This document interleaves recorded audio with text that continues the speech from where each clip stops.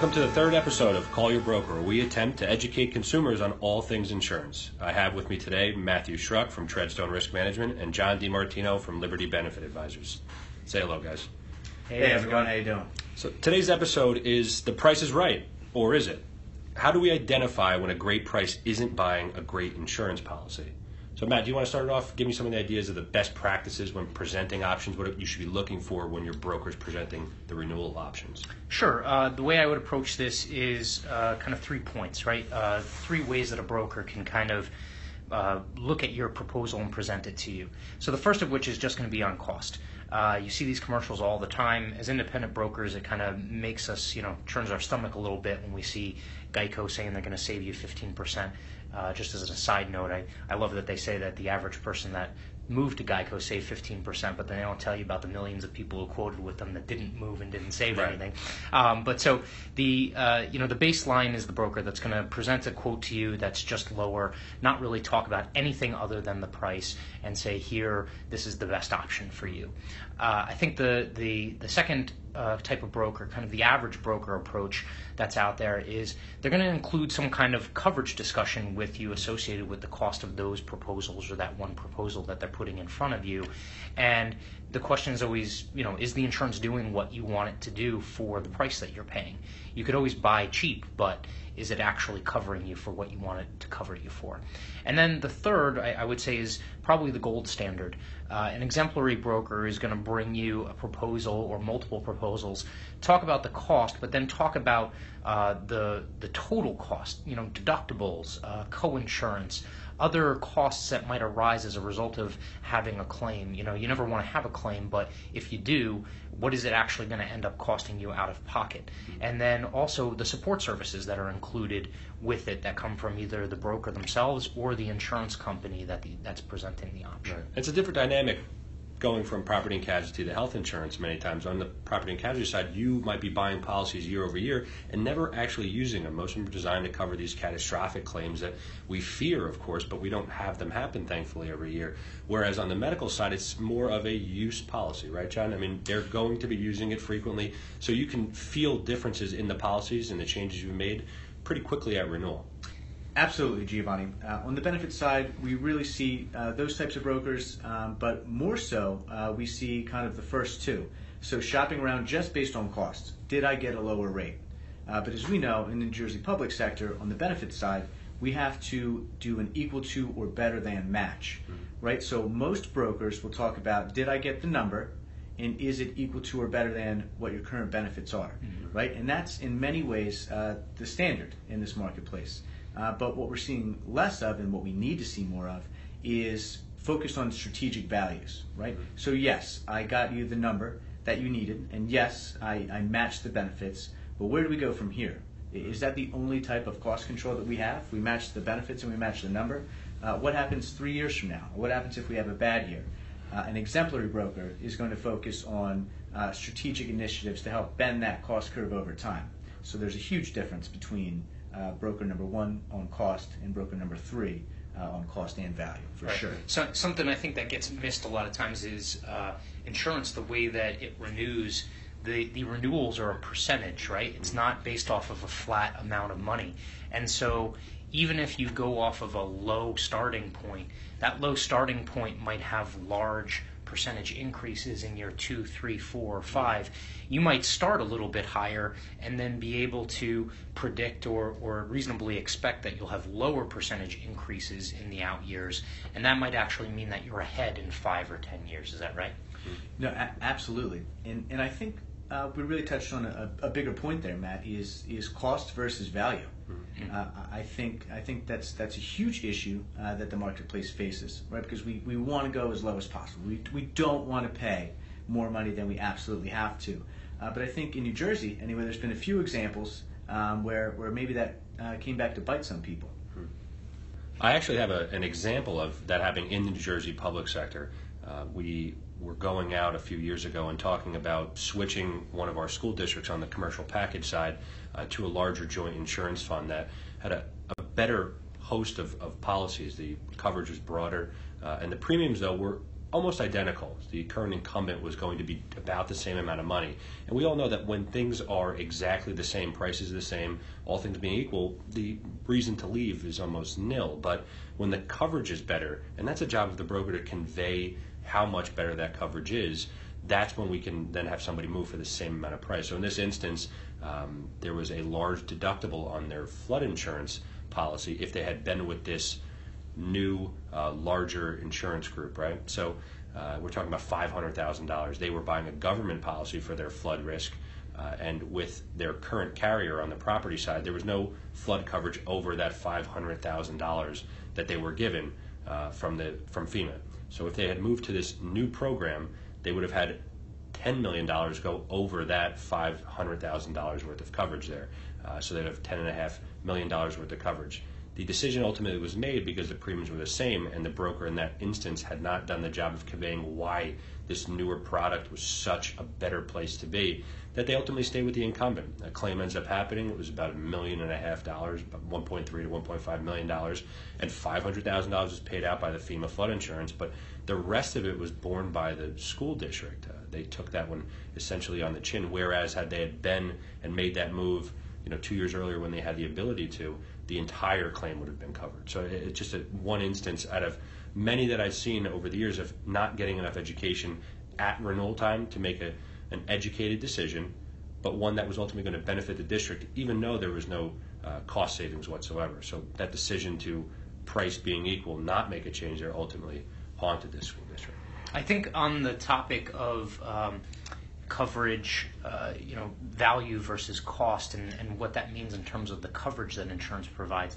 The way I think of insurance is kind of like if you're a business owner, if you're a public sector administrator, you're kind of like an acrobat, right? You're always kind of balancing requirements and different job duties, and the district is continuing to operate doing what they're doing, but if something goes wrong, they basically fall off the high wire, right? Or they fall off the swing, so to speak.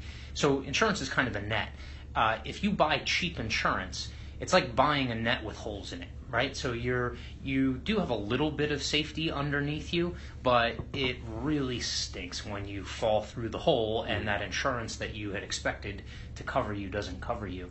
The best option is when you can find that real sweet spot between price and coverage, so that net has no holes in it, and on top of that, whoever's providing that net, either the broker or the insurance company, is also providing you with some other services. I mean, you wouldn't go up on the high wire without any training or without any safety equipment.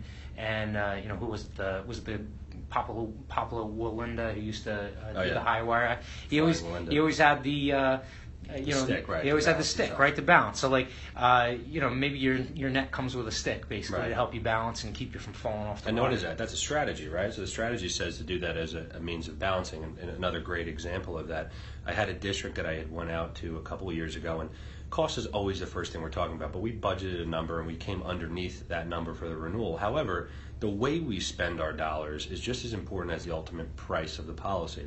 So I go out there and I realize that their errors and omissions policy, the limit of liability, was one of the lowest I've ever seen in a district. It was just $1 million. We have districts that carry 50, 60, and $70 million of total liability limits in these areas. They had $1 million they were running around with, and you could easily exhaust that through claims expense, defense of it, and then ultimately the payment. So what I figured out was they had funded the deductible of their flood insurance policy, which was $10,000. It was an enormous amount of money. They had bought an NFIP, a government flood policy, to basically fill in the gap from $1,001 to $10,000. It essentially was very cheap, about $1,000 to cover, one building's worth of $9,000 worth of coverage. It was not the smartest way to deploy your insurance dollars. The amount of money that it cost to buy that underlying policy, we ended up spending to buy an additional $2 million in errors and omissions liability coverage. So that's the difference between saying, all right, first we're going to look at price, but then we're going to say, how are we spending our money? So if we can't get a lower option, are there ways to deploy our dollars in a more efficient fashion that ultimately provides greater protection at the same amount of money that we were already going to spend? Right, and it's interesting. We talk a lot about not having enough coverage, but what if you have too much? Can you have too much? And on the P&C side, maybe not, right? Everybody has their own individual needs, of course, Sure. right? So getting to know the person, the employer that you're speaking with is Right. incredibly important. But on the benefit side, very, very easy to understand solution, the Direct 10 plan. Provides literally the best money the best benefits that money can buy. But if I am a 26-year-old student who just got off of my parents' health plan and I've seen the doctor one time in the last 3 years, do I need to pay $8,000 of my $40,000 salary in order to have the Direct 10 plan? And if I am doing that, that raises the question, why? Right? So in that situation, obviously there's other factors at play, but it's very important in that situation for a broker on the health side to educate the employees and the employer on ways that they might be able to save a little bit of money and have insurance that fits their needs, not insurance that fits any particular agenda. And how often, when you come across teachers or administrators, do they know this information? How often, or what percentage of the people, the population that we talk to, are they educated to know this information? So, a quick story. We were doing a negotiations meeting recently. We went in, we did a full-blown educational presentation. We weren't really there to negotiate anything down, but we were there to say, listen, this is how you can save a little bit of money out of your paycheck, and this is how the people you represent can do those same things. And we're not telling you need to change your base plan, but for some of you, it may be in your best interest to go a different route. So we went through a few different cost scenarios, and one of the women on the negotiations committee, this was I think it was her 5th or 7th negotiation, something, she's been around. Right. And she looked us dead in the face and said, no one has ever explained this to us before. Right. How is that possible? In 21 or 25 years, however long she's been there, not one person has come in and just explained how benefits work, right, and how what saves money, what costs more money. And that's a shame, because there's some very, very simple things that we can do to place more appropriate coverage right, in the hands of those people. And why doesn't it happen? So one of the reasons why I think it doesn't happen is, first of all, it's work for the broker, right? He knows what his commission structure is or his payout on a specific account, and every hour that has to be spent, of course, is going to eat into that dollars per hour in his mind. But what the other part that's more important, in my opinion, is he might have done that work, that education piece, a couple years ago with this school district. But what happens with our boards of education? They turn over, just like the administration might turn over, our boards of ed members might turn over. And that same bit of education has to continuously be done, because if it's not, the people that we felt like we educated 5-6 years ago might no longer be on that board anymore. And we have a new group that needs that same either hand-holding or education piece in order to make that decision as educated as they did 5 or 6 years ago when maybe he made that effort. And I think something that goes back to kind of those original best practices that we talked about is a good broker is really going to almost resell the account every single year. Right.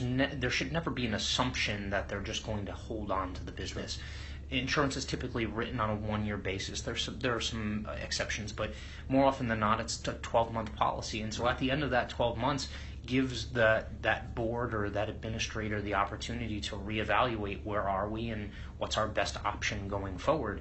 That education process has to happen every single year. And what's funny is in our line of work, there's actually no requirements. There's no legal requirements that we actually come in. I mean, it's very amorphous. They require us to be professional and act in a professional and ethical manner. But there's nothing really laid out. If you look at something next door to that in terms of financial purchases, buying real estate is kind of analogous to this, right? A lot of people look at a real estate purchase and they don't either, they think about just the purchase price, or they're astute enough to ask, all right, well, what are the other things that go into it, right? I mean, how many people sit there and think about winning the lottery, and then they say, oh, yeah, I'm going to buy, a $5 million house. And they never think about paying the taxes, the closing costs, the utilities, and what is that? upkeep. That's total cost of ownership, That's right? the total cost of ownership. And for some reason in insurance, a lot of people don't make that connection, right? They just kind of think of the cost of the insurance at face value, and then they never ask the follow-up question. So it's our job to almost answer that question without them even asking it. And so, like, when we talk about that total cost of risk or total cost of maintaining your health insurance or your health, John, what does that really mean? What are we not thinking about when we think about, all right, here's my bill for my premium, this is my cost now as a result of it. What am I not thinking about that also is going to play into the total cost? Right. So when we're working in the New Jersey public sector on the health benefit side, there's so much emphasis on the level of benefits, right? But if you are an employee in that sector, you have two ways that you could be on the hook to pay money. One is at the point of service, so I go to my primary care doctor and I pay a copay, right? Usually $10 or $15. Yep. The other way is in the much more expensive way is out of my paycheck every month or every 20 weeks, whatever it is, I'm paying a certain amount towards that premium. No one ever looks at, well, how much do I expect to pay at the point of service? So how many times do I go to the doctor, right? If I went to the doctor 2 times last year, I know I'm going to pay $20, right? But I am paying out of my paycheck maybe $5,000 or $6,000 a year, so that I can have a $10 copay if I go to the doctor. If I'm somebody who's maybe single and paying that much money, and I know I'm just going to go twice, and I don't really have any underlying health conditions, why wouldn't I buy a policy that maybe costs me $2,000 out of my paycheck, Right. and maybe it costs me $40 2 times to go see a primary care physician, but I just saved $3,000. Right. And that part, not knowing that piece, is usually what we come across. The average person we talk with doesn't understand that, but they can, and they usually do quickly once it's conveyed to them. It all makes sense, mainly because it's just simple math, right? We're just saying here, your most expensive part of your insurance policy is those first couple dollars. So if you're not using it, you're paying for it, and it's essentially wasteful. You can remove those dollars from that policy, making yours much cheaper to pay for. And then if you need to deploy those dollars later on as a result of a copay or a deductible or retention or coinsurance, you can, but you understand that you're relatively healthy, and that requires, though, some bit of work on the employee or the business owner, right? And if you don't do that, or you're not willing to do that, what ends up happening is you usually fall into just paying more for your coverage as a result of not wanting to take on the effort it will eventually incur to make a more educated decision with the way you purchase it. So Matt, what is that like on the P&C side when we talk about the total cost of risk? John's speaking about coinsurance and co-payments. What are we talking about also on the P&C side? So on the P&C side, we have similar structure with property insurance. So property has typically a deductible and maybe a co-insurance cost. For anyone who's unfamiliar with that terminology, the deductible is what you have to pay up front, right? So if you've ever had an auto claim where you had to have your car worked on, and the insurance company says, all right, that's $5,000 in damage. We're going to cut you a check for $4,000. They're expecting you to pay the other $1,000, in addition to what you've paid them in insurance premiums. And the coinsurance piece is similar also to health insurance, where if you have a total loss of, say, your house, and it's valued at $100,000 and you have an 80% coinsurance, they're actually going to reduce the value of what you're getting paid out to reconstruct that house based off of what that current carried coinsurance is on the property policy. So the other areas that you can look at, and I don't want to get too far down the rabbit hole, but we talked about flood insurance before. A big consideration with flood insurance is how the loss is valued. And so, a flood policy can value a loss at actual cash value, or ACV. It could also value a loss at something called replacement cost, or RC. Actual cash value is what people are used to when it comes to, all right, I'm going to resell my car. What's it worth? Well, the value that you purchased it at gets depreciated over time. And so that's what actual cash value is, whereas replacement cost will actually pay you to replace what you lost in the same kind, quality, condition, and functionality that it was being used before. And that's regardless of whether or not it costs less to give you the same in the present day, or if it costs you more than you originally purchased for in the present day. So that kind of conversation really has to be made prior to the sale, because obviously once you have a claim, it's way too late to have that conversation. So yeah, that's one of the best practices. I think I would sum things up, sum this topic up with is hold your broker accountable, right? Make sure that they're just not showing you a dollar figure and you say, okay, that's great. ask them some questions, do some due diligence, because at the end of the day, they're supposed to be professional, they're supposed to be looking out for you, but you know what? Whether it's inadvertent or it's conscious, sometimes they're going to fly by some of the details, and the devil is in the details, because when the house is already burned down, when the building is already flooded, it's way too late in order to sum that up and fix those gaps. And we've talked about policies, we've talked about employees and how much they're paying, but I think one of the other topics that gets talked about probably not enough is broker commission. Sure. Right? Because it's very easy for somebody to low bid an RFP in order to find a way to get in there. Right. But is that right? Sure. Are they providing the same services? Or on the flip side, if you have a broker and you've been with them for 30 years, do you know how much you're paying them? Right. Do you think they're earning that keep? Right. Or is there something better out there? And I think those are things that maybe don't get addressed enough.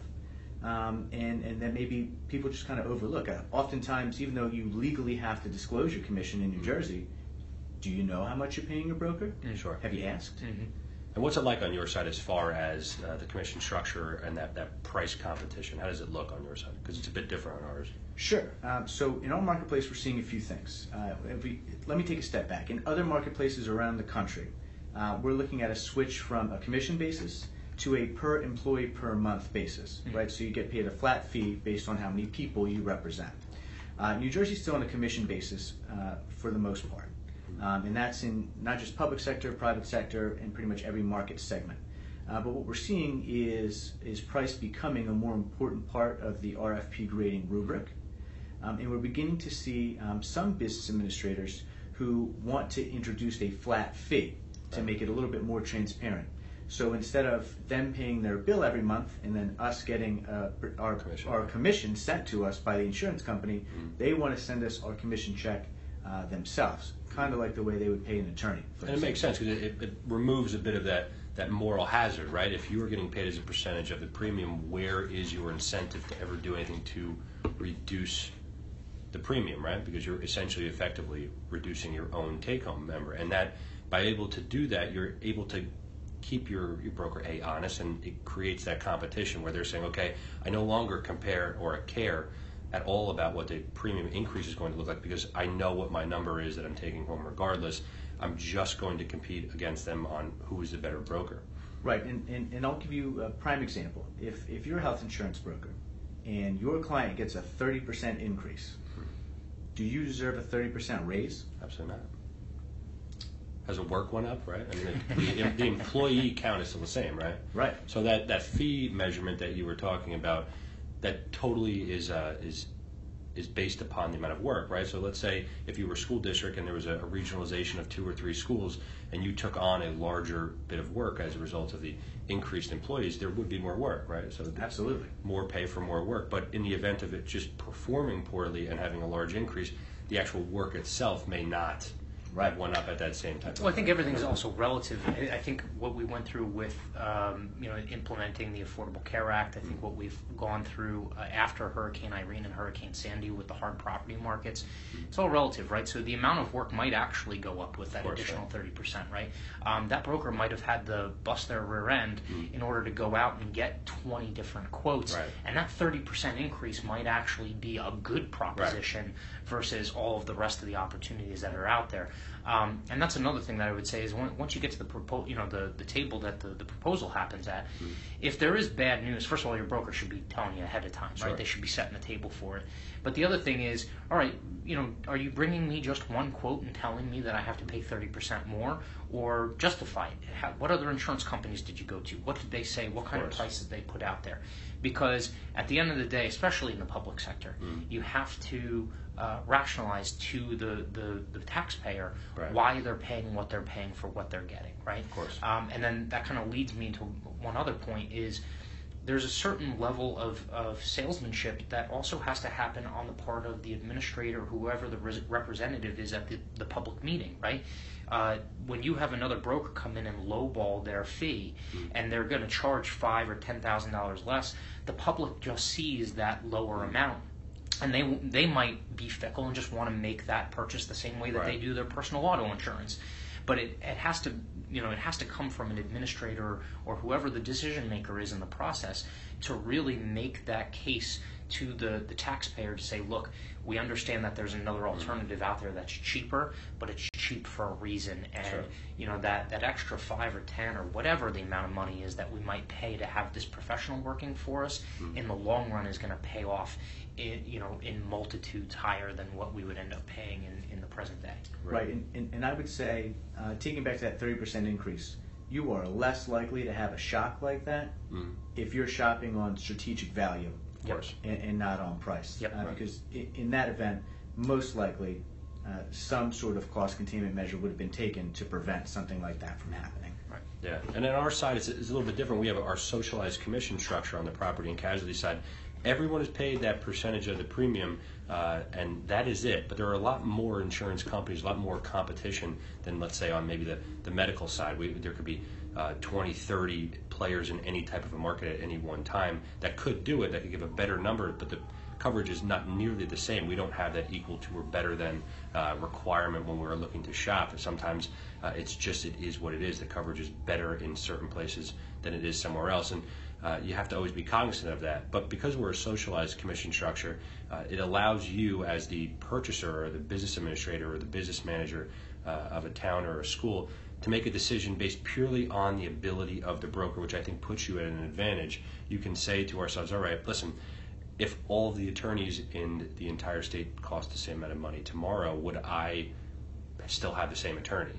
And you might not answer that with a resounding yes. You might have said, I'd rather go to a different guy, but I can't afford him because he's $400 an hour versus the $150 I'm paying. In our circumstance on the property and casualty side, you should shop that as vigorously as you do the price because it's the same regardless. So going to find better talent is always going to help benefit your district or your municipality in the future. And that part is enormous. So everyone, thank you for listening in. Please feel free to let us know what you'd like to hear about on a future episode. Leave us a comment below, send us an email, or follow us on our social media handles in the description box below. Until next time, thank you for listening in, and we hope to have you on next time for the next episode of Call Your Broker. Thanks. Take it easy. Thank you.